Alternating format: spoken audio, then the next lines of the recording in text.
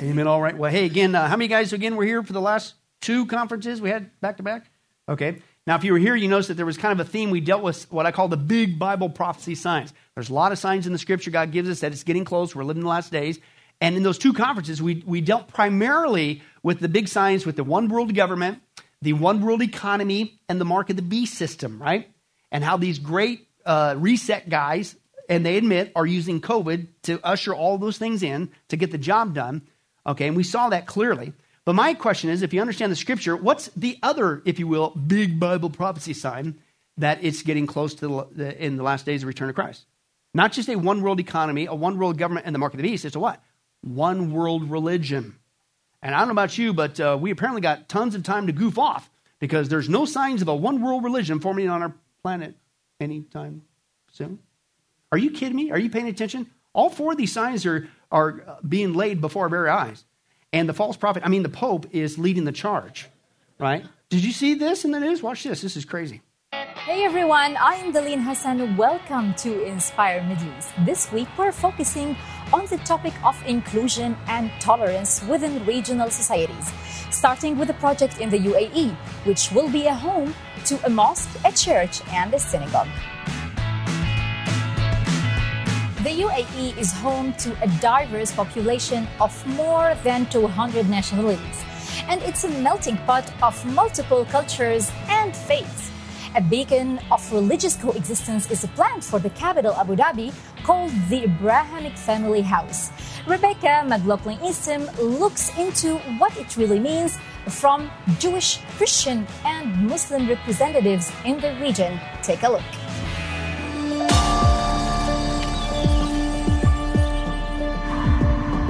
Religious history was made in Abu Dhabi last year when the document on human fraternity was signed by Pope Francis and Dr. Ahmed Al-Tayeb, the Grand Imam of Al-Azhar. It called for tolerance, universal peace, and the reconciliation of all faiths. Embodying this agreement, this year construction will start on a project called the Abrahamic Family House on Saadiyat Island. Due for completion in 2022, the site will house a church, a mosque, and a synagogue. Yep, time to goof off. There's no signs of a one world religion and some sort of spiritual global leader trying to snooker the world into doing that. By the way, this is one of the easiest things to dispute from the Scripture. This idea, it sounds good.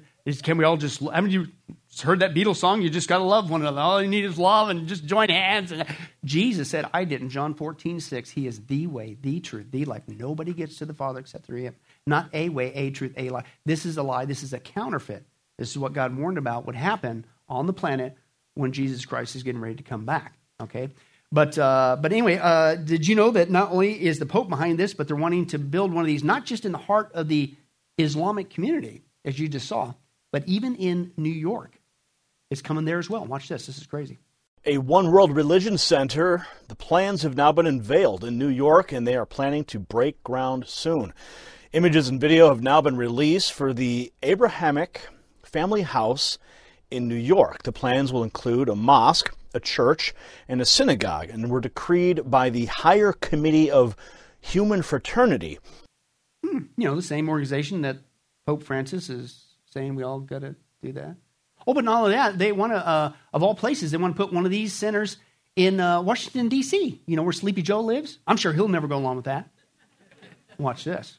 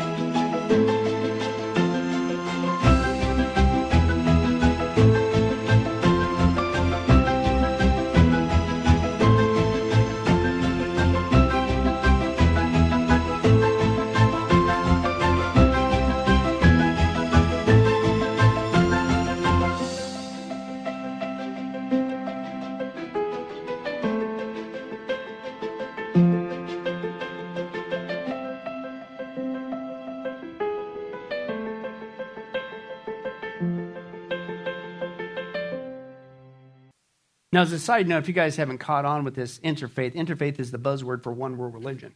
That's all it is. But notice how they use the word Christian? What they're really referring to is Catholicism, which is not biblical Christianity. But Mr. Catholic, Sleepy Joe Biden, I'm sure he'll never go along with this. What do we see in our last two conferences? This guy is not only a part of the Great Reset, the same guys who want to build a one-world religion, a one-world economy, and the mark of the beast system. His whole slogan, Build Back Better, comes straight from those guys. So he's a part of that same camp. And if you hear at our last conference, the message I gave at the very end there, we got him on tape talking with Chief Justice John Roberts. He said, mark my words, you will rule on this before your tenure is over. And he said, what? Can a microscopic tag be implanted in a person's body to track their every movement? There is actual discussion on that. You will rule on that. Nuts. It's all coming together. But wait a second, that leaves one huge group. Are you the Jewish people really going to go along with this too? Yeah. In fact, they want to incorporate it in their new third temple, the temple the Antichrist will go into to declare himself to be God, on the Temple Mount. It solves the problem with the Muslim presence there. We could share space and build this one world prayer house. It's nuts. Watch this. This is crazy. Welcome back to Holy Land Uncovered. I'm Tal Heinrich, and our next discussion is one that can only take place in the Holy Land. Have you ever heard about initiatives to build the third temple in Jerusalem? Well, even if you might have heard, such an initiative still might really surprise you. How about Turkish Muslims promoting the Third Temple project along with Jewish Orthodox rabbis? Meet the doctors Oktar Babuna and Cihat Gündoğdu. They came here from Turkey. Thank you so much and welcome to Israel. And Yehuda Glick, Likud member of Knesset, will also join us shortly. Oh, here he is. Thank you so much, Yehuda, for being with us as well. So the Temple Mount is one of the biggest flashpoint sites in the region. It often ignites very violent, clashes. And your message here is holy sites, I'm reading it, should be centers of reconciliation and not conflict. Beautiful people are living in this country. It's a unique place. It is sacred both for Jews, for Muslims, and for Christians, and that makes it prone to many center of conflicts and violences. But this is no benefit for anybody. It's a prayer house where God's name will be mentioned, and it has to be revealed for people, all the nations to pray there, as stated in the Ishaya. All nations, God says, will be praying there together, shoulder to shoulder, to serve God. These are statements from the Torah. Yehuda Glick, you're joining us. He will be with us in just a sec. Here, Yehuda, so you met with the two doctors sitting with me here in the studio. Were you surprised by this initiative? Yes, I am. I'm actually in a very long-term connection with Dr. Oktar and Dr. Babuna, and I think that they're doing wonderful activity. They're led by a very special leader from Turkey, Adnan Oktar. And I think that it shouldn't surprise us, because people who believe in God know that God is inclusive and not exclusive, and he wants us all to join together and turn the Temple Mount into a house of prayer for all nations. And I think that I am sure that we're in the beginning of a biblical era where more and more religious leaders from around the world will join this wonderful initiative of turning the Temple Mount to a place where it should be a world center for peace and calling in the name of the one and only God. And what we're seeing here is images of the future temple, third Temple Mount. That is very interesting, but I have to ask, is it doable? Is it not a fantasy? Because, with so many regulations, objections, and funding, of course. With love and discussion, it is very, very doable. Actually, it's a promise of the God. As we have read the statements from the Torah, we will pray there all together. It's a prayer house of God. There is nothing can stop that. We are living in very specific times, and with this pure gold carvings and with original form, it will be revealed as a prayer house for all the nations, shoulder to shoulder. It's doable because we can discuss that. First of all, we should know it's not going to damage either Dome of the Rock or Masjid al-Aqsa. There's enough land, and this will be a prayer house for Jews, Christians, and the Muslims. For years, people have said, there's just no way, it's got to be a long ways off. The Jewish people, they got all their articles ready, they got the priesthood trained, they're ready to go, but there's no way they're ever going to get a temple rebuilt on the Temple Mount. And the false prophet, the Pope and others around the world are sitting there saying, oh yeah, we can share the space together. All we need is love. Just in time for what has to happen, you have to have that temple built, because the Bible says halfway into the 7-year tribulation, the Antichrist goes into that temple you just saw the animation of. That's how close we are. And he's going to commit the abomination of desolation. He's going to go up there and say, oh yeah, I'm God. Worship me. That happens at the midway point. They're ready to go now. Problem solved. And we leave prior. We don't know the day nor the hour. But folks, that's why we're going to continue in our study. Are you ready for the rapture, man? All 4 big signs, man, are happening before our very eyes. One world religion, one world government, one world economy, and the mark of the beast, not to mention a plethora of other ones. And so what we've been seeing in our study, man, this is just what I call it. It's a study where the rubber meets the road. You can get all kinds of things wrong in life, like listening to Pope Francis with all due respect. Forget that all due respect thing. He's a false teacher. But guess what? Don't get eternity wrong, right? Don't get the rapture wrong. Don't be left behind. This is real, folks.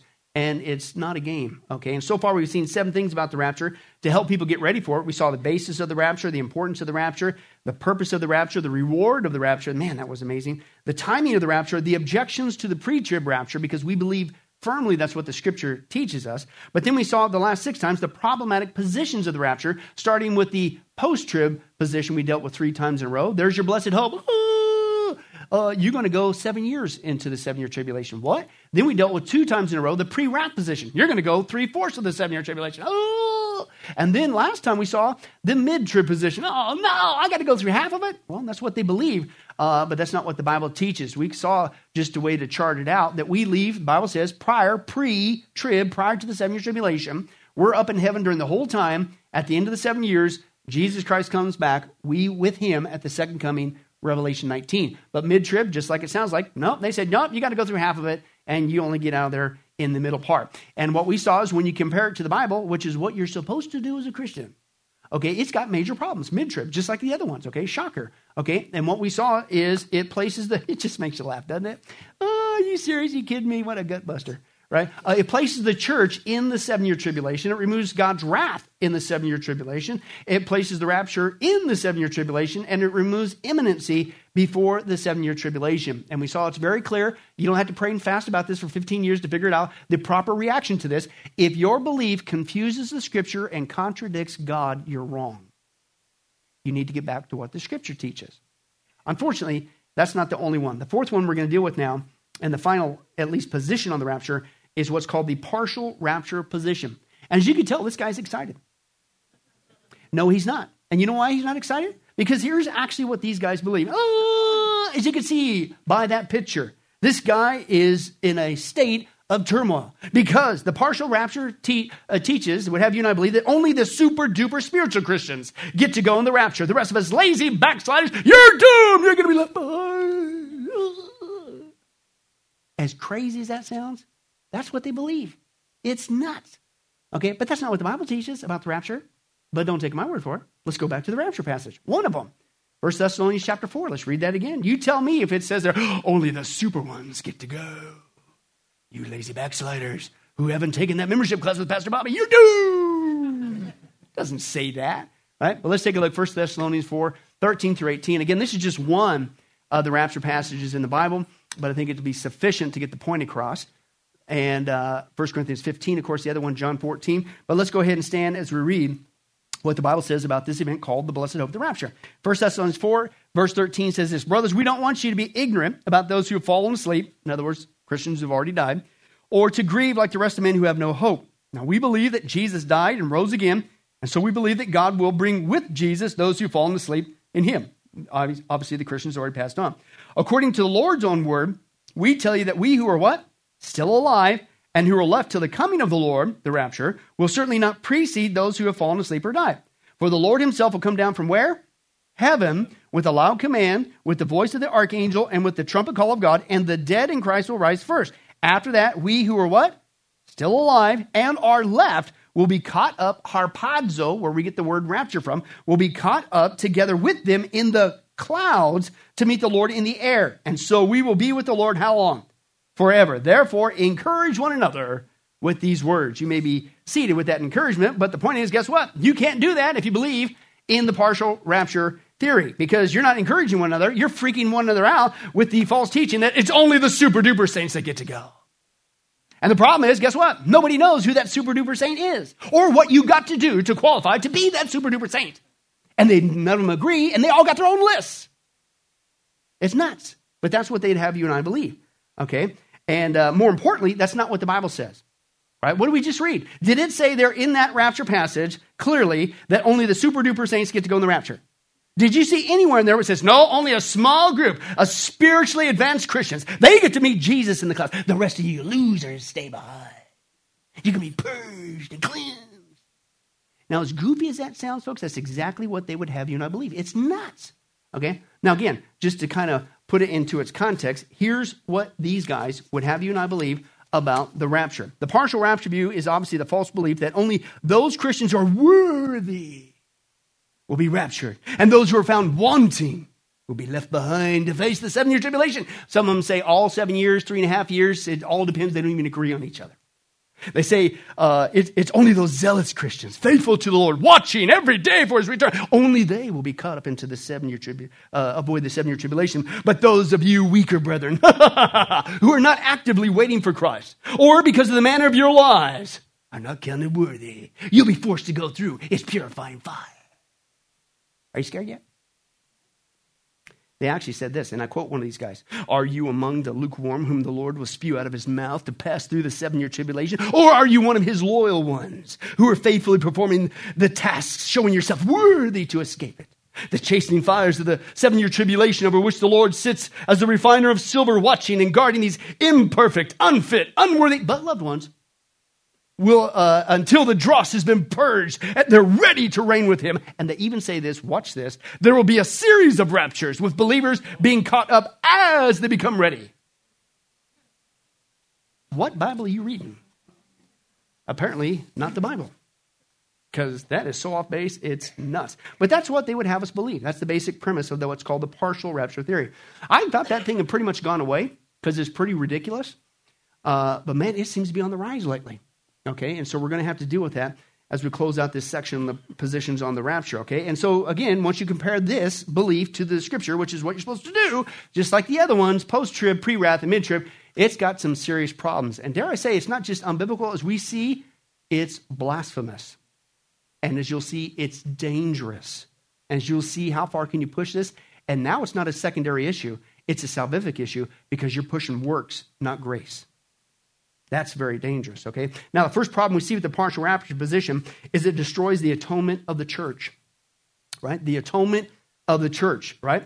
Just when you thought it couldn't get any worse with these other positions, post-trib, pre-wrath, mid-trib, here comes partial rapture theory and takes it to a whole nother level. And again, it's not just unbiblical, folks. It is blasphemous because at the outset of what they have us to believe, it denies the atonement of Jesus Christ. Because what's the premise? They say, listen, it's not Jesus and him alone who cleanses us and purifies us from our sins. It's what? It's yourself and your suffering in the 7-year tribulation.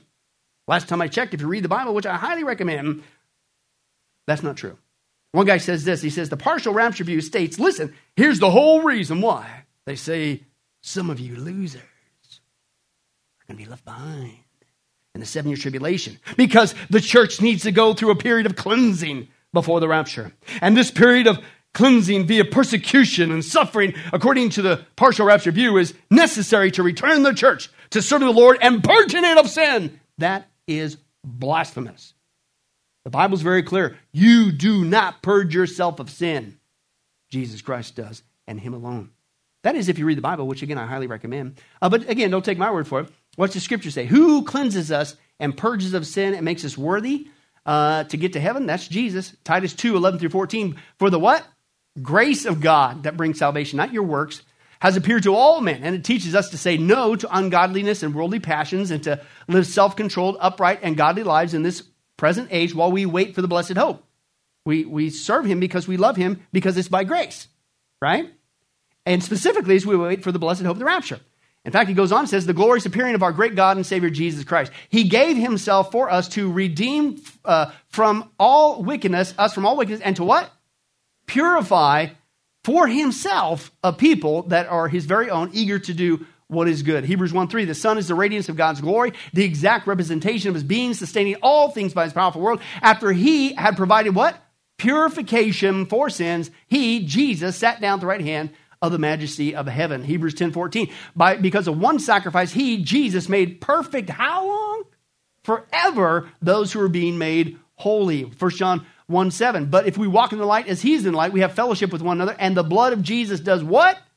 The blood of Jesus, his son, purifies us from how much?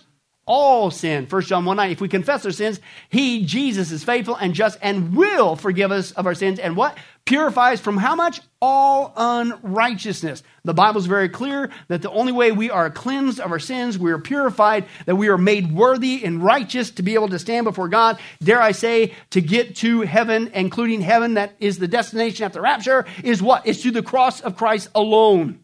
That's it. You don't do it on your own way. That's why the rapture and the cross are mutually together. You can't separate them. One guy says this: to claim that any believer needs purification, further purification, insults the work of God on our behalf, Jesus' death on the cross. It implies that Jesus' righteousness, which we possess, still lacks something in order to qualify us for inclusion in the rapture. Let me translate that part. You just denied the cross of Jesus Christ. You just denied the atonement, the purification, the cleansing of your sins through his work on the cross. And dare I say, that's not just unbiblical, that's not just blasphemous, that is dangerous. Because here's the irony. How far can you push this works-based mentality that I got to do it myself? I got to prove myself worthy through my suffering and pain or my works now to avoid that 7-year tribulation. That's called works-based mentality. And if that's what you think is going to get you to heaven, here's the sad irony. You ain't going to heaven. Because how far can you push it and you're not trusting solely in the atonement of Jesus Christ, his work on the cross? That's the only way you get there. That's why, again, this is not just unbiblical and it's not just blasphemous. It's dangerous. Because it becomes a false gospel. And these people use it. Oh, that's why you're left behind. No, the reason why you're not going to the rapture is because you believe you're getting there by your works. This is a false gospel, folks. It's very, very serious. One guy says this: the problem is saying that only faithful Christians will be taking the rapture, with unfaithful Christians being left on the earth to suffer in the 7-year tribulation, is you can't support that from the Bible. The passages that do describe the rapture, 1 Corinthians 15, we saw 1 Thessalonians 4, definitely apply universally to all Christians, mature, immature, faithful, disobedient. Verses on top of that, like Romans 8:1 says, therefore there is now no condemnation for those who are in Christ Jesus. 1 Thessalonians 5:9 says, for God has not destined us, Christians, for wrath, but to obtain salvation through our Lord Jesus Christ. It tells us that God, listen, does not pour out his wrath on any Christian. Which brings us to another problem with this partial rapture position. The outset, it implies that what? Some Christians, those lazy backsliders, they're going to what? They're going to be under the wrath of God, the 7-year tribulation. How many times have we got to go through this? The Bible's very clear. If you're a born-again Christian, you are not going to be under God's wrath. You can't be there. Right? Let's just quote some Bible again. Romans 5:9. Since we have now been justified by his blood, Jesus, how much more shall we be what? Saved from God's wrath through him. Right? 1 Thessalonians 1:10. And to wait for his son from heaven, whom he raised from the dead, Jesus, who what? Rescues us from what? The coming wrath. He does that by way of the rapture. We're not going to be here. 1 Thessalonians 5:9. For God did not appoint us to suffer wrath, but to receive salvation through our Lord Jesus Christ. The Bible very clearly, if you read it, and I highly recommend it for some strange reason, you can't get around this. It says we are saved from, we are not appointed from, and we are rescued from God's wrath. So how can you as a partial rapture person say, oh yes, some of you will. None of us will. And praise God is right. That's why we love him, because it's complete. It's not based on my works, not me trying to purge my own. Are you kidding me? If our salvation was dependent upon our works, every one of us, myself included, would be doomed straight to hell. Because the Bible says that God is holy, he is holy without sin. And we've all sinned and fall short of his glory. The scripture's clear. Now, your sins may have been different from my sin, but we all got sin. Sin's the problem. Sin's what separates us from God. And that's the beauty of the cross. God will take the righteousness of Christ that you didn't earn as a gift of eternal life, and he'll apply that to your account. He takes the righteousness of Jesus and puts it on your account. He takes your rottenness and my rottenness and puts it on Jesus on the cross. What a deal. And it's a gift. That's why you believe, right? But these guys deny that, and that's why we reject it. which is why this guy says there is no biblical evidence whatsoever of a partial rapture. Every believer will be taken to heaven in the rapture because it's based on the cross of Christ. But that's just the first thing. The second thing is it destroys the teachings of the church. And if you examine what they're basically saying, this blasphemous idea of a partial rapture position, that we need to be cleansed, we need to be purified, we need to make ourselves worthy to get to heaven Wait a second. How's that any different than the false teaching of Roman Catholicism called purgatory? It's not. It's the exact same thing. You just applied it to eschatology, right? And for those of you who may not be familiar with that false teaching, Roman Catholicism, of course, is a works-based salvation, a false gospel. You got to keep the sacraments. But even if somehow you can keep the sacraments, you're still not going to heaven. The Bible says that if you're born-again Christian, that 2 Corinthians 5:8, absent from the body is what? Bang! To be present with the Lord in heaven. Instantaneous, we go to be with him. Praise God for that. Or if the rapture, we skip that death thing. How many guys looking forward to that? Yeah. Okay. And then we go to be with the Lord. That's not what they teach. You only got to work your way there. But according to official Catholicism, you still ain't got to get there. You're going to go to this mythical place, this limbo place called purgatory. And it's called purgatory, where you purge, a place of purging of your sins through your torment and flames, suffering. And then maybe after 1,000 years, who knows, 1,000,000 years, then you get to heaven. That's what they teach. How is that false teaching any different than the partial rapture? Yeah, you want to escape the 7-year tribulation, God's wrath. You better be worthy. Or if you're left behind and you're not already automatically worthy with all these works that I'm going to make up and nobody agrees on, then you're going to have to suffer. You're going to have to burn in the torment of the God's wrath, and then you'll go at the rapture. And how's it any different? It's not. They took the false teaching of purgatory, applied it to eschatology. It's the same thing. And can I tell you something? If the first one's wrong, the next one's wrong. Right? One guy, he puts it this way. He says, the problem with the idea that the church needs to be going through a period of cleansing before the rapture and the 7-year tribulation is brought to light easily by just this one question. What about all the Christians saved in the last 2,000 years who've died and who are already with the Lord? Why should a handful, in comparison to all the believers who have lived since Pentecost, why should they have to endure this supposed cleansing? And where in the New Testament does God state that he will purge the church of sin in the 7-year tribulation before they get raptured? God says in Christ all sins are forgiven.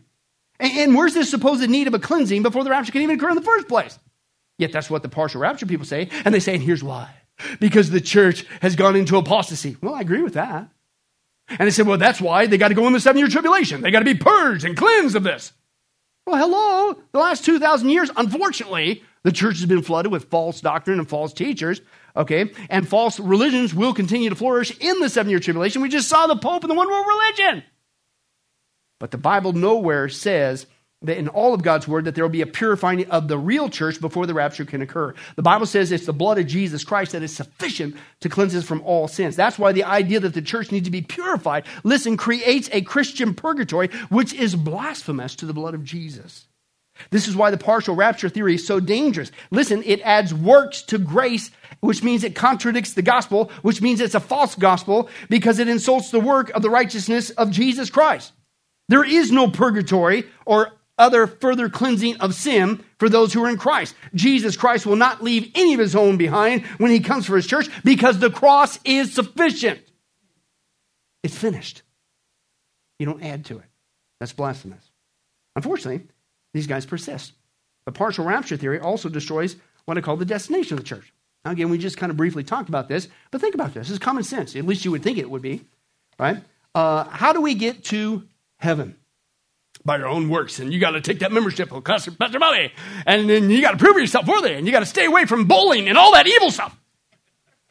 No. How do we get to heaven? By our works? No. Hopefully we all get this one right, or we're in a heap of trouble. By grace through faith. It's the work of Jesus Christ on the cross. We believe that, right? Now, aren't you glad we just made that up?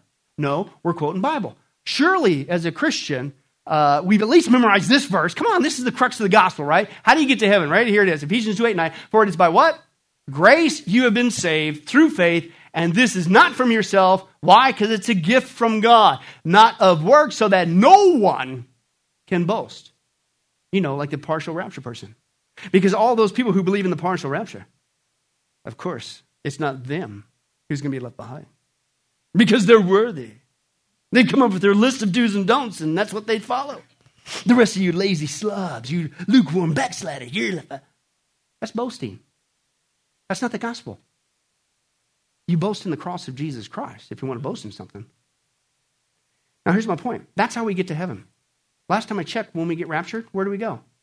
Same destination, right? Let's again look at that passage. I'm not making it up. 1 Thessalonians 4, 16 through 17. For the Lord himself will come down from where? Heaven, with a loud command, with the voice of the archangel, with the trumpet call of God, and the dead in Christ will rise first. After that, we who are still alive are left, will be caught up, raptured, raptura, harpazo in the Greek there, together with them in the clouds to meet the Lord in the air, and we will be with the Lord what? Forever. Where is Jesus Christ right now? He's sitting at the right hand of the Father, Acts chapter 1. So here's my point. If we don't get to heaven, if we were to die today, which could happen, and 2 Corinthians 5:8 kicks in, absent from the body to be, bang, instantly we're at the presence of God in heaven. If we don't get there to heaven when we die by works, but by grace through faith, then last time I checked, the rapture is the same destination. So how could you say we get to go in the rapture, which takes us to heaven, by another way? If the first one is not of works, lest anyone should boast, the second one is not of works, lest anyone should boast. Can we figure that one out? But that's what these people say. There's no way, folks. If the first one's by grace through faith, the second one's by grace, because the destination is the same, right? God didn't change the rules. There's only one way, and that's through Jesus Christ. One guy puts it this way. He says, come on, it's common sense. He says, when I was a little boy, he said we were visiting my sister in Southern California, and after spending the day sightseeing, we decided to go to Chinatown for supper and shopping, and I became distracted. I was looking at the toys. I lost sight of my parents, and man, I was terrified. I wandered away from my parents, and I couldn't see them, and for a brief moment, I wondered, did they leave me behind? Maybe my parents thought I was with my older sister. Maybe he thought that I was with the other, and where were they? I looked away for just a moment. I didn't see him, and after what seemed like an hour, but more likely a minute or less, he said, I located my mom. I rushed to her side. In fact, he says, frankly, my mom and dad never even lost sight of me. But here's my point. If our loving earthly parents would never leave a short 7-year-old boy behind to face danger, why in the world do some people say that Jesus will leave behind some of his own followers to face the terrors of the 7-year tribulation?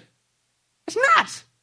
Theologians, he says, call this false teaching the partial rapture theory, which asserts that only those who are watching for the Lord's return, only those who are ready for it, will return with Jesus to heaven at the rapture of the church.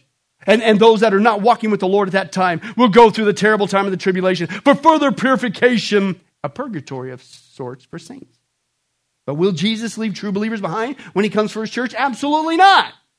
He would no more leave any of us behind any more than loving parents would leave their small child behind 2,000 miles away from home. Not only does Scripture not teach a partial rapture, it contradicts the message of grace by which the Lord saves all of us.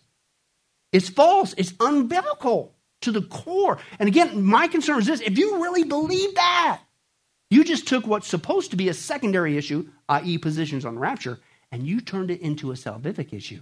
You literally think you're getting there by your works, which means you're not saved. And the irony is, guess what? You're in for a rude awakening. You think my list of do's and don'ts that I'm going to prove that I'm worthy for the rapture. You're trusting in works. You'll be left behind at the rapture. You're in for a rude awakening, man. You better get back to what the Scripture teaches. Okay? Unfortunately, that's not all. Let's take a look at the next one. It also destroys the comfort to the church. Okay? Now, again, the Bible has a title for the rapture, scripturally. It's called the blessed hope. It's not the blessed torment. It's not the doom and gloom prophecy. It's no, you can just never know. I don't know what you're going to do. It's the blessed hope. The rapture of the church is something that should excite us. Woo-hoo, right? I don't know about you, but I'm kind of excited not having to go in the 7-year tribulation. Yeah. And if we're of that generation, which we very well could be, the other thing that's exciting is we get to, while we are still alive, that means we escape the death thing. I kind of like that. That's kind of encouraging. And that's why Paul says the message of the rapture should be the most incredible message that we can encourage one another as Christians with, right? And again, I didn't say it. He did. Rapture passage, he talks about it. What's he say? After that, 1 Thessalonians 4, 17 through 18, we who are still alive and who are left will be caught up together with them in the clouds to meet the Lord in the air, and so we'll be with the Lord forever. Listen, therefore, encourage one another with these words. And he says it again in the very next chapter. 1 Thessalonians 5, 9 through 11. For God did not appoint us to suffer wrath, including the wrath in the 7-year tribulation, but to receive salvation through our Lord Jesus Christ. And he died for us so that whether we are awake or asleep, we may live together with him. Therefore what? Encourage one another and build each other up, just as in fact you're doing. You can't do that with the partial rapture message. Saying that, I don't know, are you going to be in there? I don't know. How about you? What are you going to do? Are you going to be half of it, some of it, all of it? That's not encouraging. In fact, when you take a look at the 7-year tribulation, even a nanosecond, and these guys don't even agree. No, you're going to go through the whole thing. No, only half. No, only start. You're going to have raptures all the way through as you become worthy. Even a nanosecond in that time frame, folks, is not an encouraging word. Right? Let's take a look at that real quick. What's going to happen? Well, it starts off with the seal judgments. The first seal, you got the white horse rider, global false peace, the rise of the Antichrist. Second one is the global war that breaks out. The third one, a global famine breaks out. The fourth one, a global death. 1/4 of the earth is annihilated 4 different ways by sword, famine, plague, and wild beasts. That's about 2 billion people. The fifth seal, you got a global persecution. Anybody that turns to God, you should have got saved today and avoid the whole thing. But if you turn to God in that time frame, they're going to be slaughtered like flies. The beginning of the sixth seal, man, watch what does that thing unleash? A global earthquake. The sun turns black. The moon turns red. Asteroids fall into the earth. The sky recedes. Mountains and islands are removed from their places. There's a global fear of God's wrath. And you're just getting started. Now you got the trumpet judgments. And the Bible says that it started with silence in heaven. Basically, watch this. And here it comes. Here comes the first trumpet, right? 1/3 of the earth and trees on the whole planet is burned up. All the green grass is burned up. The second one, a huge asteroid slams into the planet. 1/3 of the sea dies. 1/3 of the ships are destroyed. The third trumpet, 1/3 of the rivers and fresh water are bitter. Many people die as a result. The fourth trumpet, the solar smiting. 1/3 of the sun, moon, and stars are struck. 1/3 of the day and night is without light. The fifth trumpet, watch this. Satan releases demon horde of locusts. People are tortured for 5 months. Those who took the mark of the beast, and it says it's so horrible they want to die, but God doesn't allow them to die. It's just going to be horrible. The sixth trumpet, 4 angels are loose from the river Euphrates, and 1/3 of mankind's killed. I mean, you already had 1/4. Now here goes another third in one fell swoop. And then, you're still getting started. You got the bowl judgment. And the first bowl, ugly and painful sores break out on all that took the mark. The second bowl, all the sea, not 1/3 of it, all the sea turns to blood. All the sea creatures die. Can you imagine the stench? All the rivers and fresh water, the third bowl of blood. So now you got no fresh water on the planet. All water is contaminated. And then God turns up the sun. The fourth bowl, he scorches people with fire. They curse God. The fifth bowl, he plunges the Antichrist kingdom into darkness. The sixth bowl, the Euphrates dries up to lead people away for the battle of Armageddon. And then 3 evil frog-like spirits deceive the whole world to join him for that suicide mission out of the mouth of Satan, the Antichrist, and the false prophet. And the seventh bowl, God says, it is done. That's it. I've had it. The greatest of all earthquakes in the history of the planet occurs. There's a new look for Jerusalem. It's split into 3. All the cities on the planet collapse. A cup of wrath is given for Babylon, the one world religion. We saw that in the videos. All the islands and mountains are not just moved, they are gone. You can't find them. That's how big that thing was. A massive hailstorm. They're, according to the Greek, 100 pounds each. Right? The battle of Armageddon ends. The blood is, God doesn't lose. Hello. Okay, the blood is high as a horse's bridle that's 4 feet deep for 200 miles. Then the angels go out and they harvest the righteous, the Jewish remnant, as we're going to see in a second, and the other angels, those who still didn't turn to God during that time and yet somehow survived all this, they get scooped up and thrown straight into hell. Therefore, encourage one another with these words. Build each other up with the news that you don't know if you're going to go in there. And if you're in there, it could be 7 years, half of it, I don't know. That's nuts. The scripture says the rapture is one of the most amazing, encouraging. You just destroyed that on a massive scale. One guy says this, a partial rapture, the belief that God will take only faithful Christians and will leave those unfaithful Christians behind to endure the hardship of the suffering of the 7-year tribulation along with the rest of the unbelievers is extremely difficult to support from the Bible. In other words, you can't. He says it's obvious. The 2 main passages that speak of the rapture, clearly speak of Jesus coming to take all believers with him. 1 Corinthians 15, 1 Thessalonians 4. 1 Corinthians 15 states, listen, we shall not all sleep, but we shall all be changed. And that's referring to the context of the Corinthian church. I don't know if you read that, but some people say you need to translate 1 and 2 Corinthians to 1 and 2 Californians. That church is messed up. That church had sin, had division, had all kinds of rotten stuff going on. Nobody's condoning it, and that's what Paul's writing it. He's correcting them, the church of sin. And he says what? All, no matter your maturity level, is going to go. Right? There's no distinction made between those who are faithful and unfaithful. The second passage, 1 Thessalonians 4, again speaks of all believers in Christ, those who have already died by the time of the rapture and those who are still alive. They're all going to be with Jesus. The emphasis is on every Christian in the grave, and every Christian living at that time will be raptured by Jesus. And that's why he concludes verse 18, therefore encourage one another with these words. But how can Paul claim these words were encouraging unless all believers to whom the letters were written would be raptured? Common sense. But that's why we reject it, the partial rapture theory, because you reject this encouraging word. Let me give you a couple more and we'll close. Number one, it destroys the peace that we have. The scripture says, man, this is one of the greatest things to know. Not just knowing that when you die, absent from the body is to be present with the Lord by grace through faith, the work of Jesus Christ on the cross. If you believe in that, that's what you get. Not only does that mean, because the destination is saying you're going in the rapture, but the Bible says, Romans chapter 5, that we have peace with God right now through Jesus Christ. We're not at war. We're not under God's wrath anymore. We're at peace with God right now. We know for sure what's going to happen if we die or the rapture. We don't have to worry. We have peace. Now, here's my point with that. How is this works-based mentality of the partial rapture, okay, how's that any different than the nightmare peaceless scenarios of other works-based false pseudo-Christian cults like the Mormon Jehovah's Witnesses, right? Because what do they teach? A false gospel, just like partial rapture. It's on your works. You got to do this. You got to not do that. And it's all on you. You don't ever know. You never know. Are you going to get there, right? It's the same thing. The partial rapture people, just like the pseudo-Christian cults, Mormons and Jehovah's Witnesses and others, they teach you have to work your way into heaven or work your way to avoid punishment. It's the same false gospel. But here's my point. If you've ever noticed those people who believe in a works-based false gospel, like Mormons, like Jehovah's Witnesses, there is no peace. And if you do the studies, which we did before in our world religions, cults, and the occult studies, you see that they have a massive high rate of drug abuse and alcoholism and immorality and even suicide. Why? Because it's a nightmare scenario. You never know. You're told you got to do it by your works, but what if, and nobody knows how many. What if I'm going to ride my bike and do my little temple tour and then all these works you got to do. And some say you got to stay away from caffeine. Others say, ladies, you better not wear pants. You better put your hair in a bun. Oh, don't go bowling. That's the eye of the devil. And it's symbolic when it crashes into those pins of that kind of horrible behavior that will destroy your life. And they never know. What if you tried really hard and you did 1,000,000 good works? But what if you get to heaven, it's 1,000,001? Oops. That's what they live under because you don't know. You have no peace. It's a horrible existence. It's the same peaceless existence with the partial rapture. You don't know. These guys don't even agree with each other. What's that list? Everybody's got their own list. This partial rapture person, you better stay away from that. And you can prove you're worthy to escape the 7-year tribulation. Oh, yeah. They don't even agree. It's no different.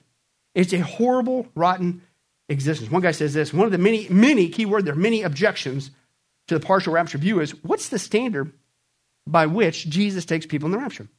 If Jesus is to leave some of his saints behind, how will he determine who needs additional purification in the 7-year tribulation? And will the Lord qualify us for inclusion in the rapture on the basis of whether or not we're eagerly awaiting his appearing? He says, for me personally, as a Christian, I got to be honest, it changes several times a day, as well as from day to day. I mean, there's days when I anticipate Jesus' return with great eagerness. There's other days when my mind, unfortunately, becomes preoccupied with other things. And I'm unaware of his imminent return for most of the day. How then could this ever-changing quality be the basis for whom Jesus includes in the rapture? Is maturity in Christ the standard? And what passage supports such a works-based approach of our deliverance from the 7-year tribulation? And does this not leave those who are brand new to the faith at a distinct disadvantage when it comes to trying to avoid facing this time of terror? Right? Because they're baby Christians. Babies make messes. How many guys glad that been saved for a while and you don't make as many messes as you used to? Remember that? That's why the Bible says, like, when you get saved, you're like a baby. Right? Babies are cool, but babies, they do stinkies a lot. And they need people to come and change their stinkies. Right? But you don't stay there. When you get the milk of God's word, then you get to milk, to mush, to meat, and you grow up in a process of maturity. But we still blow it, unfortunately. But wouldn't this put those brand new Christians at a disadvantage? If it's all based on your so-called maturity works. And by the way, would this not favor the dead in Christ? You'd be better off dead, according to the partial rapture theory. Because what's the Bible say? The Bible says in the rapture passage that Christ is going to take those who have already fallen asleep, those who are dead with him. But then the partial rapture says, well, and for those who are left behind, you still need possible purification. Well, if that's true, turn to somebody and say, hurry up and die. Because that's your only security. Right? It's crazy. And then finally this. He said, also, this partial rapture theory, listen to this. This is the sick irony. It's a detriment to those who are left behind. Now, we know the Bible is very clear. You can get saved in the 7-year tribulation. As we saw in that 5th seal, it's a horrible slaughter, man. You avoid the whole thing and get saved today. But think about this, and he says this, but those who are left behind, what if they listen to the works-based mentality of the partial rapture person? He said, here's what it would do. Imagine this scenario. Someone believes in the 7-year tribulation that the reason why, according to the partial rapture theorists, that the reason why they missed out on the rapture is because they lacked readiness. They weren't watching. Because of sin in their life. When in reality, no, you didn't trust by grace through faith in the work of Jesus Christ on the cross. But see, they believe that because that's what these people teach, the partial rapturists. And he says, listen, and so they double down on their good works, which means they're not going to get saved. Because they're not trusting the work of Jesus Christ. That's how dangerous this is, folks. Not only to us here today, the lost here today, but the lost who will be left behind in the 7-year tribulation, okay? And that's why we reject it. Also, again, partial rapture, just real quick. Again, as I've been stating, everybody has their list of do's and don'ts. Again, it's like the cults, right? You got Mormons that say, you got to stay away from caffeine. Even though we own tons of stock of Coca-Cola.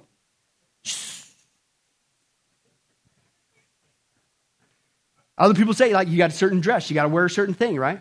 If you aren't wearing a corporate casual look like Pastor Billy and other people, you're going to be left behind. Ladies, the bun, you can't wear makeup. You don't wear makeup. You wear makeup, you're doomed. I like what J. Vern McGee said. He said, hey, if a barn needs painting, paint it. Right? I didn't say that, he did. Right? But it's not about legalism. But like you go down your list with the cults, right? What do they say? Oh, you got to do this, you can't do that. Nobody. It's the same thing with the partial rapture people. Everybody's got their list, and they don't even agree with one another. And dare I say, people are still doing it today. Out of the blue, all of a sudden, somebody comes up with this. Here's the thing that you better avoid, or you're going to be left behind at the rapture. Really? Now, I'm going to share with you a recent actual tweet from a, unfortunately, well-known Bible prophecy teacher. This was a bombshell. But here's what he recently tweeted out. Watch this. He said, quote, if Jesus will not allow anyone who harmed and didn't help his brethren, the Jews, throughout the tribulation to enter into the millennial kingdom right after, now if he stopped right there, it would have been fine. This is Matthew 25. We'll see that in just a second. And he's talking about the separation of the sheep and the goats, which obviously is at the end of the 7-year tribulation. Are we a part of that time frame, the church? No. If you stopped right there, you'd be fine. Watch what he adds to this. Why then would he, God, Jesus, allow such to be raptured as his bride before the tribulation? What? So you're saying that if I don't support the Jewish people, I'm not going in the rapture today? Really? Last time I checked, supporting and praying for Israel. I don't have a problem with that. But it's not the basis of my salvation, let alone my departure at the rapture. That's through the cross of Jesus Christ and him alone. It's not of works lest anyone should boast. And you just made one up, which means that tweet and any rule the partial rapture people come up with is completely unbiblical. That's how dangerous. And I'm telling you, it's happening. People are starting to get loose, man. And you got to tie it together and stick to the scripture. I don't get to heaven and I don't leave at the rapture to heaven anything to do with my works. It's only through the cross of Jesus Christ. The moment you add to it, it's a false gospel. You got to be careful, folks. Let me give you the last one. It destroys the context of the church. Now, what I mean by this, as we close, These guys, unfortunately, they do the same thing, man, as we saw with the other three positions: post-trib, pre-wrath, mid-trib. And so what you do, of course, what makes up for our final rule of faith and practice? It's the Bible. And so here they come say, oh yeah, well, we're going to go through 7 years of the 7-year tribulation. No, it's 3/4. No, it's the midway point. No, it's only the word that you get to go. And so what do we do as Christians, as Bereans? We go back to the word. We compare what they say to the word. And that's what we've been doing this whole study, and seeing that it is completely not just unbiblical, it is blasphemous and is dangerous. That's why we reject it. You would think they would say, you know what, you're right. I need to get back to what the Bible says. Nope, they don't do it.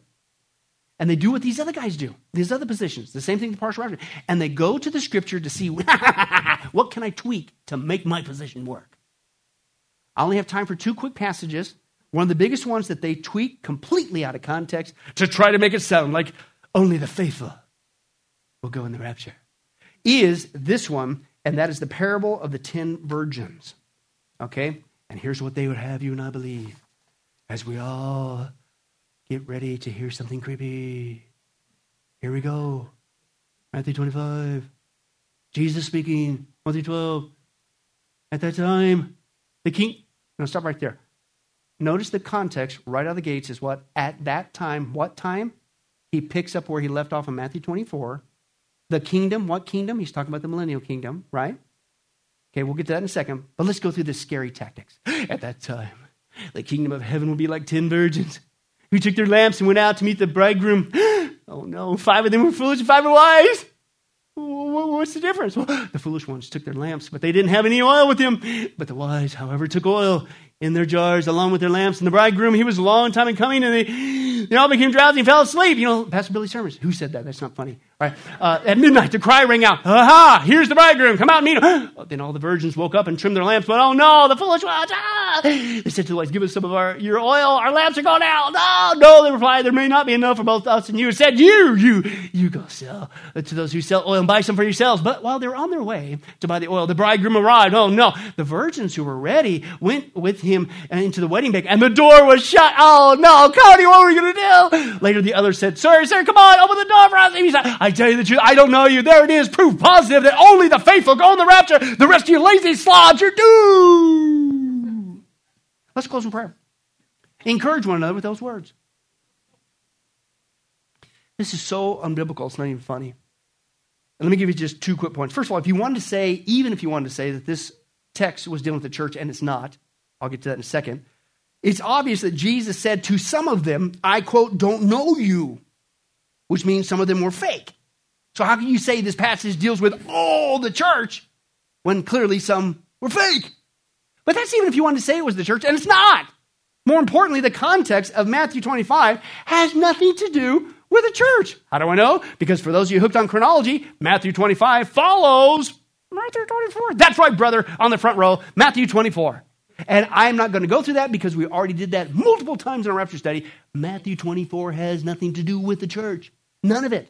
Matthew 24 contextually is a perfect chronological order of the events of the 7-year tribulation, all the way from the beginning, the midway point, the abomination of desolation, all the way to the end, all dealing with Israel.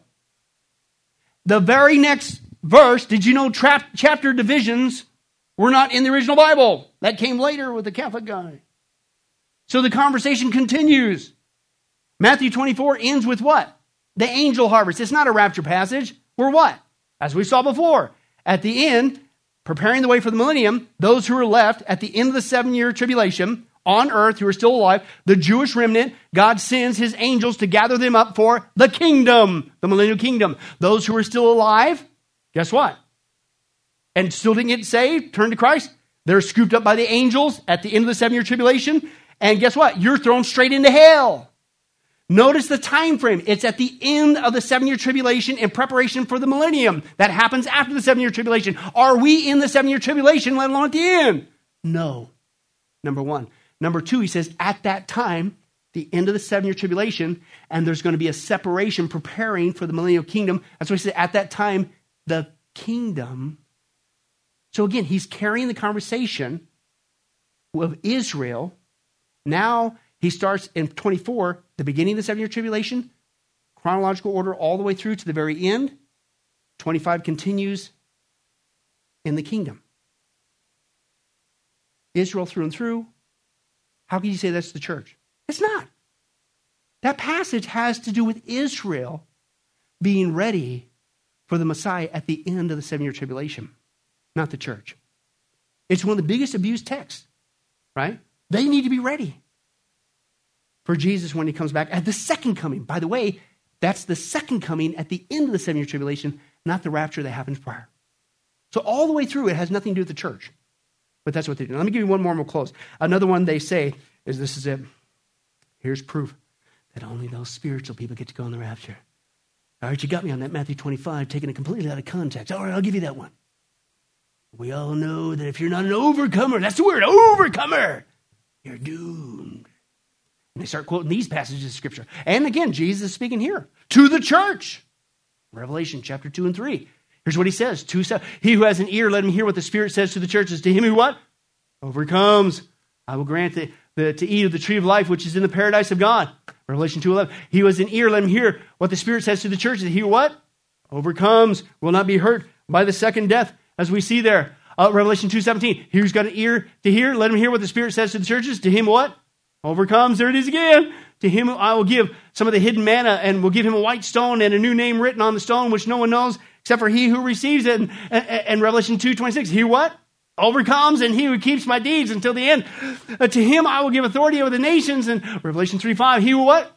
Overcomes. I will thus be clothed in white garments, and I will not erase his name from the book of life, and I will confess his name before my Father and before his angels. Oh no, Revelation 3:12, he who overcomes. Oh, there it is again. I'll make him a pillar in the temple of my God. He will not go out from it anymore. I'll write on him the name of my God and the name of the city of my God, the new Jerusalem, which comes down out of heaven from my God, my new name. And Revelation 3:21, Cody, what are we going to do? Oh no, we're doomed. He who overcomes, I will grant him to sit down with me on my throne as I overcome and sat down with my Father on his throne. There you have it, folks. Proof positive. There you have it. Only the overcomers, the super duper saints, only those who are worthy by the behavior get to go in the rapture. The rest of us lazy people, the non-overcomers, you're doomed.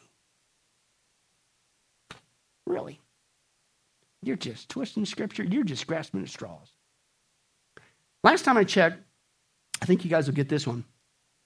John wrote the book of Revelation. Do you guys know who wrote 1 John?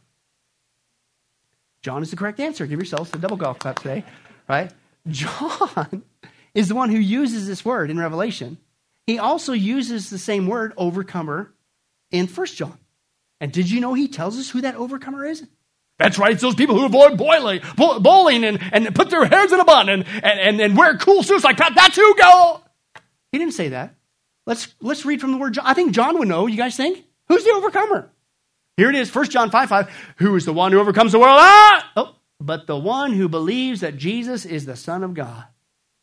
You know, the one who believes by grace through faith, not of your works, lest anyone should boast, like the partial rapture theorists, that it's Jesus Christ and his work alone on the cross that saves us. That's what makes us an overcomer. He makes us an overcomer by his work, not ours. So how could you sit there and say that that's what you need to become, an overcomer? It's blasphemous. That's why we reject it. One guy says this, and I conclude. He says, the Bible does not teach a partial rapture position at all. But in one sense, watch this, the Bible does say that there's going to be a selective process. But not the false teaching of partial rapture, but this, Jesus Christ will only take with him those who are saved. Amen. And are trusting only in his work on the cross. That's the separation. Okay? And that's why the Bible says you need to get saved today. You need to choose salvation today. Whether it's your death or the rapture, which could happen today, you better make sure you're saved by grace through faith, the cross of Jesus Christ. He says it's not going to be between the so-called super-duper saints at the rapture and the not-so-super-duper saints. It's between the saved and the unsaved. And that's why the classic hymn reminds us of this biblical truth. 'Twas grace that taught my heart to fear, and grace my fears relieved. How precious did that grace appear the first hour I believed. Through many dangers, toils, and snares I've already come. 'Tis grace hath brought me safe thus far, and grace will lead me home, including home at the rapture. That's it. It's grace through and through. That's why it's called the blessed hope. If it's works-based, we're hopeless. And that's why we reject this. It's unbiblical, it's blasphemous, and dare I say it's dangerous. Okay? But unfortunately, that's not. But here's an encouraging word as well. The eighth, here's the word you haven't heard in a while. Final. The eighth and final thing that we're going to deal with our study on the rapture is the response to the rapture, right? As we wrap it all up, as we dealt with the back of our study, we dealt with all the different positions, right? My problem is this. I'm not joking. Years ago when I felt led to do the book and the documentary on the rapture, Don't Be Deceived, you know what drove me to it? I never in my life thought I'd ever write a book on the rapture, ever. Because there's tons of them out there. But I got a little bit tired of getting the phone calls and the emails from people of these different positions saying, I'm not joking, I'm not only a heretic, whatever. Hear that all the time. I'm not only a false teacher, I'm not only a horrible shepherd, whatever. I'm not here to please you. But then it got to the point where people actually said, just because I believe in the pre-trib position, which I felt that we've made a pretty good biblical case, but whatever, they now started saying, I am not only not saved, I'm going to hell, and I'm leading people to hell because I believe in pre-trib. Stop right there. And you're doing this in front of the lost. You've got to be joking me. And so that's why I want to conclude our study. How do we handle, as Christians, these secondary issues? I don't know why you wouldn't come over to pre-trib. I think there's an ultimate biblical case for it. But if you don't, what do? I'm going to beat each other out. That's right. You're Jew. And you do this in front of everybody who doesn't know Christ? What a rotten witness. Are you serious? That's what I want to end on. How do we handle these different positions? I would say differently with partial rapture. Post-trib, pre-wrath, mid-trib, secondary issue typically. But partial rapture, if you think you're getting there by works, no, we need to go to town in love because you're preaching a false gospel. But these other ones, how do we handle the differences? That's what I want to conclude on. But again, as we always conclude in each of our studies, are you ready for the rapture? As a Christian, what do you say? Yeah, sure, Pastor, really? That's right, Cody. We are every week. But it's not enough to say it just like Cody does every week, okay? We need to show it, right? We're not saved by our works, but we love and we're thankful that it's by grace through faith that we're going to heaven if we die first or if the rapture happens and we skip the death thing. We're glad. We're excited. Who wouldn't want to serve Jesus? Who wouldn't want to tell other people about him? Especially when we know we're getting that close to the 7-year tribulation and there's a way to avoid it. Isn't that the normal response? You share how to get out of this? By grace through faith, the cross. Is right? That's all right. That's how we need to finish. But again, I don't know your heart here today. But if you're trusting, I go to church services. I'm sounding like I'm from South Carolina again. I go to church services. That's why you're not saved. I try to be a good person. You're not saved. I give to certain I help out the hungry. That's great, but you're not saved if you're trusting that. I took that membership with Clatcher Bobby. Well, sorry, I'm always picking on your membership class. It's a great class, trust me. But if you're trusting the fact that you went to that class is what saves you, you're not saved. I got baptized recently at that big cattle trough you had out here at Sunrise. If you think getting dunked in water set, you're not saved. It's by grace through your faith, the work of Jesus Christ on the cross. And since he did the work, you receive it by faith. You believe. If you're not trusting that, guess what? You're going to be left behind. And time is running out. The Bible's very clear. Romans 11, when that last Gentile gets saved, and only God knows who that person is, and maybe it's somebody here today, bang! In the twinkling of an eye, we're out of here. And to help illustrate that point, give it up for Samuel and the Sunrise acting crew, also known as the College and Career Group and others. They depicted this. This is pretty cool. This came from the folks here at Sunrise. Watch this.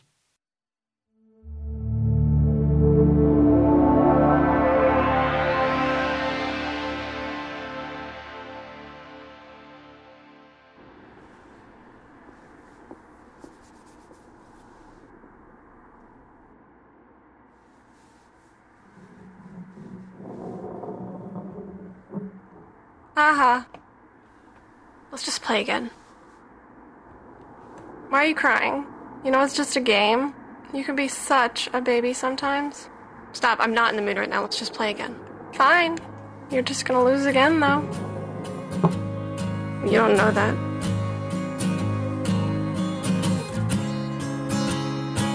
He's the only way. He's the only way. That can't be the only way. I worked so hard. No, man. I don't want to hear that. What are you saying to me? Please tell me you don't believe in all that crap. I help the homeless. I donate to charity. You tell me that's not enough? Let's just play again. No, because it says right here, this is the only way to be saved. To confess with your mouth, Jesus Christ the Lord, and believe in your heart, that's the only way you can be forgiven and be delivered from your sins. Stupid. Can he really deliver me? Yes, he can. What do I have to do? Have you heard of the gospel? Yeah, my mom has told it to me, but I didn't believe. What are you doing? Stop. Would you like me to lead you in a prayer?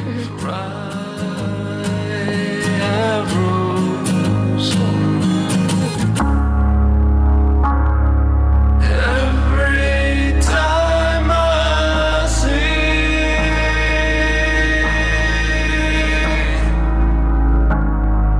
this world falling apart,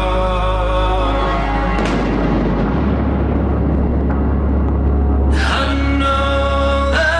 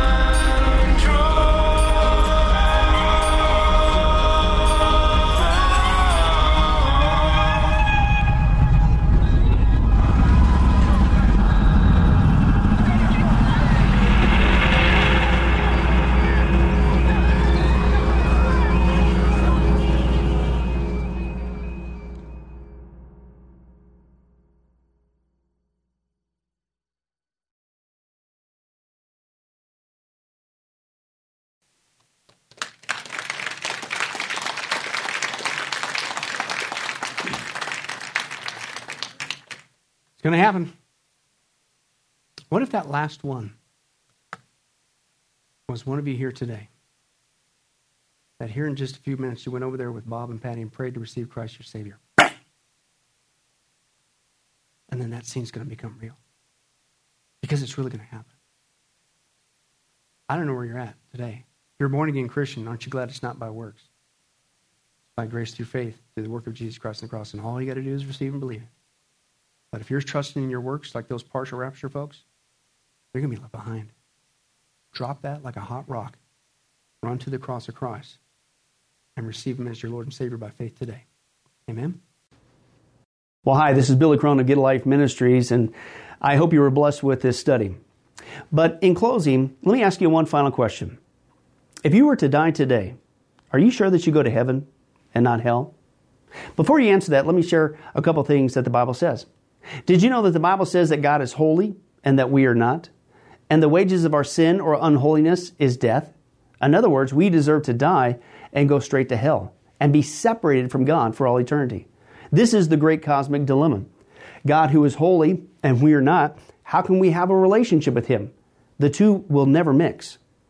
Now, to make matters worse, we don't even want to admit this, even though God already knows He's God. And so God, out of love, gave us something called the Ten Commandments. The Ten Commandments were not something to just memorize or stick on your wall to give the appearance of being a religious person. The Ten Commandments were God's divine X-ray, if you will, into our heart and soul to reveal this truth that we need to admit. And that is this, that God is holy and that we are not. We are disqualified for heaven. So let's take a look at that divine X-ray that God's trying to get us to realize. The Ten Commandments, the ninth one says, you shall not bear false witness. That's lying. Okay? How many guys have ever told a lie? Raise your hand. Okay? Well, if you didn't raise your hand, you just did. You just told a lie because we've all done that. Well, that makes us a liar. Another 10 Commandment says that you shall not steal. Don't ever take anything without permission. How many of you guys have ever done that? Well, you guys already said you're a bunch of liars. All of our hands should have went up on that one if we're being honest. God already knows. Folks, we've all taken something. We've stolen something, right? That makes us a thief. Another 10 Commandment says that you shall not use the Lord's name in vain. He's not just holy, even His name is holy. Hey, folks, let's be honest. If you can believe it, even the name of Jesus Christ has been turned into a common cuss word. Well, the Bible says that's a sin of blasphemy. Now we're a blasphemer. The Bible says you shall not commit adultery. And Jesus said, here's His standard. Even if you look at another person with lust in your eye, you committed adultery in your heart. Wow, so now we're an adulterer. The Bible says you shall not murder. And you might think, well, hey, at least I haven't done that one. Really? Again, the Bible says that the sin of hatred, wishing somebody was dead, okay, that's the same thing. It's akin to the sin of murder. It's just you pulled the trigger in your heart, but God sees the heart. Hey, folks, that's just 5 out of 10. How are you doing? You still think you're going to get to heaven on your own? You still think that you're qualified, that you're holy like God, and you could bridge the gap and have a relationship with Him forever? I don't think so. I mean, what did we just see? You're going to stand before God, and so am I. We all are. And we're going to have to give an account for who we are. Hey, God, let me in. I'm a liar. I'm a thief. I'm a blasphemer. I'm an adulterer. I'm a murderer. And the Scripture is very clear, folks. Such people as these will not inherit the kingdom of God. We're in trouble. But folks, here's the good news. The Bible says that if we would just admit that, that's the first step. To admit that God is holy, that I'm disqualified for heaven, I need a Savior. If we would admit that and then ask for the Savior to save us. That's what God was doing with Jesus. God gave us His Son, Jesus Christ. He took the death penalty in our place so that we could be completely forgiven of everything we've ever done and be made holy through Jesus so that we can now have a relationship with God both here and now and forever in heaven. We can become qualified. The word that the Bible uses is a word called pardon. That God is willing to pardon us of all of our sins and crimes that we've committed against Him and disqualified us for heaven. Right? And we've actually seen this work in real life. For instance, there's been people who have committed crimes, gone to court, the gavel's been passed, the judge has said, hey, listen, we all know you're guilty, you even admit you're guilty, and for your crimes, you're going to not just jail, you're going to await in jail to go to the death penalty. And did you know that there actually is a way that somebody could get off of death row? It's called a pardon. The one in the authority, the governor, can grant what's called a pardon for that person's crimes, and they literally can go free. Not because of something they did, because the deeds are already done, you can't undo it. Not because they tried to clean up their act while they were stuck in the jail cell, because that doesn't change anything. But simply out of mercy, the person who has the authority can give them a pardon and they can go free. And did you know it's actually on historical record that there have been people who have been granted a pardon from the death penalty and they've refused to take it. And so even though the offer was there to be set free, they themselves still had to go to the death penalty. Folks, in a nutshell, that's what God's doing every single day with all of us this side of heaven. While you still have breath, you still have an opportunity to receive God's pardon. He's willing to forgive you of all your sins if you would just receive His pardon through Jesus Christ. Again, that's what He was doing on the cross. The cross was the death penalty of the day. But since we weren't there, and since we can't earn it, it's a gift from God, you have to receive that by faith. Reach out even today from your own spiritual jail cell, if you will, and say yes to Jesus and God's pardon so that you can be set free and go to heaven. The Bible says that if you will confess Jesus as Lord and believe in your heart that God raised Him from the grave, you will be saved. Hey folks, if that's you, don't delay. You may not even have tomorrow. Today could be your last day. Please accept Jesus Christ as your Lord and Savior. Confess with your mouth He is Lord. Believe in your heart that God has raised Him from the grave. And the Bible says you will be saved. Well, this has been Billy Crone of Get a Life Ministries. If there's anything that we could do for you, our information and number will come up here shortly. And please don't hesitate to contact us. But remember, I hope to see you in heaven.